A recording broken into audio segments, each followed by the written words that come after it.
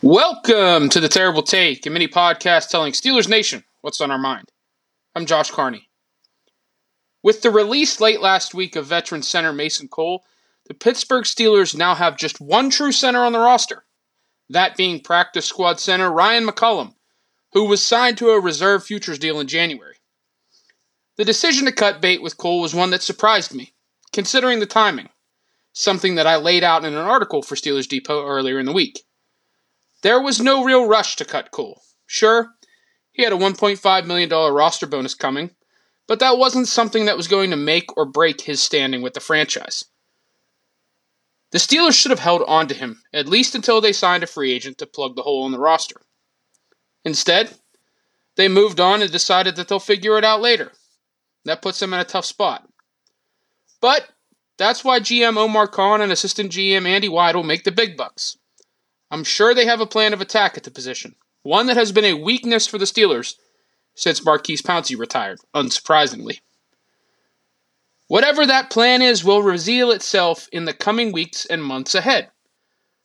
But can we please stop with the speculation that James Daniels could be the answer at center, or even Nate Herbig? Let's be realistic here. James Daniels hasn't played a single snap at center in the NFL since the 2019 season.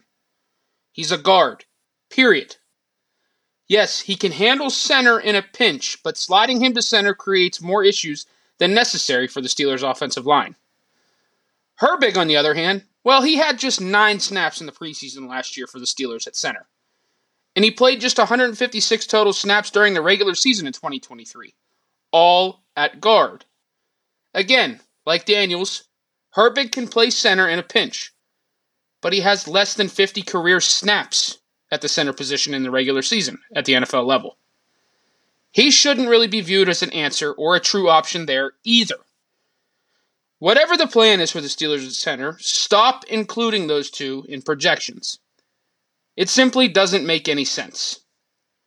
Hopefully Khan and Weidel's plans include signing a veteran in free agency and drafting one early on in the 2024 NFL Draft. Throw as much as you can from a player acquisition standpoint at the position. It's a good time to do it. Just stop mentioning Daniels and Herbig as options.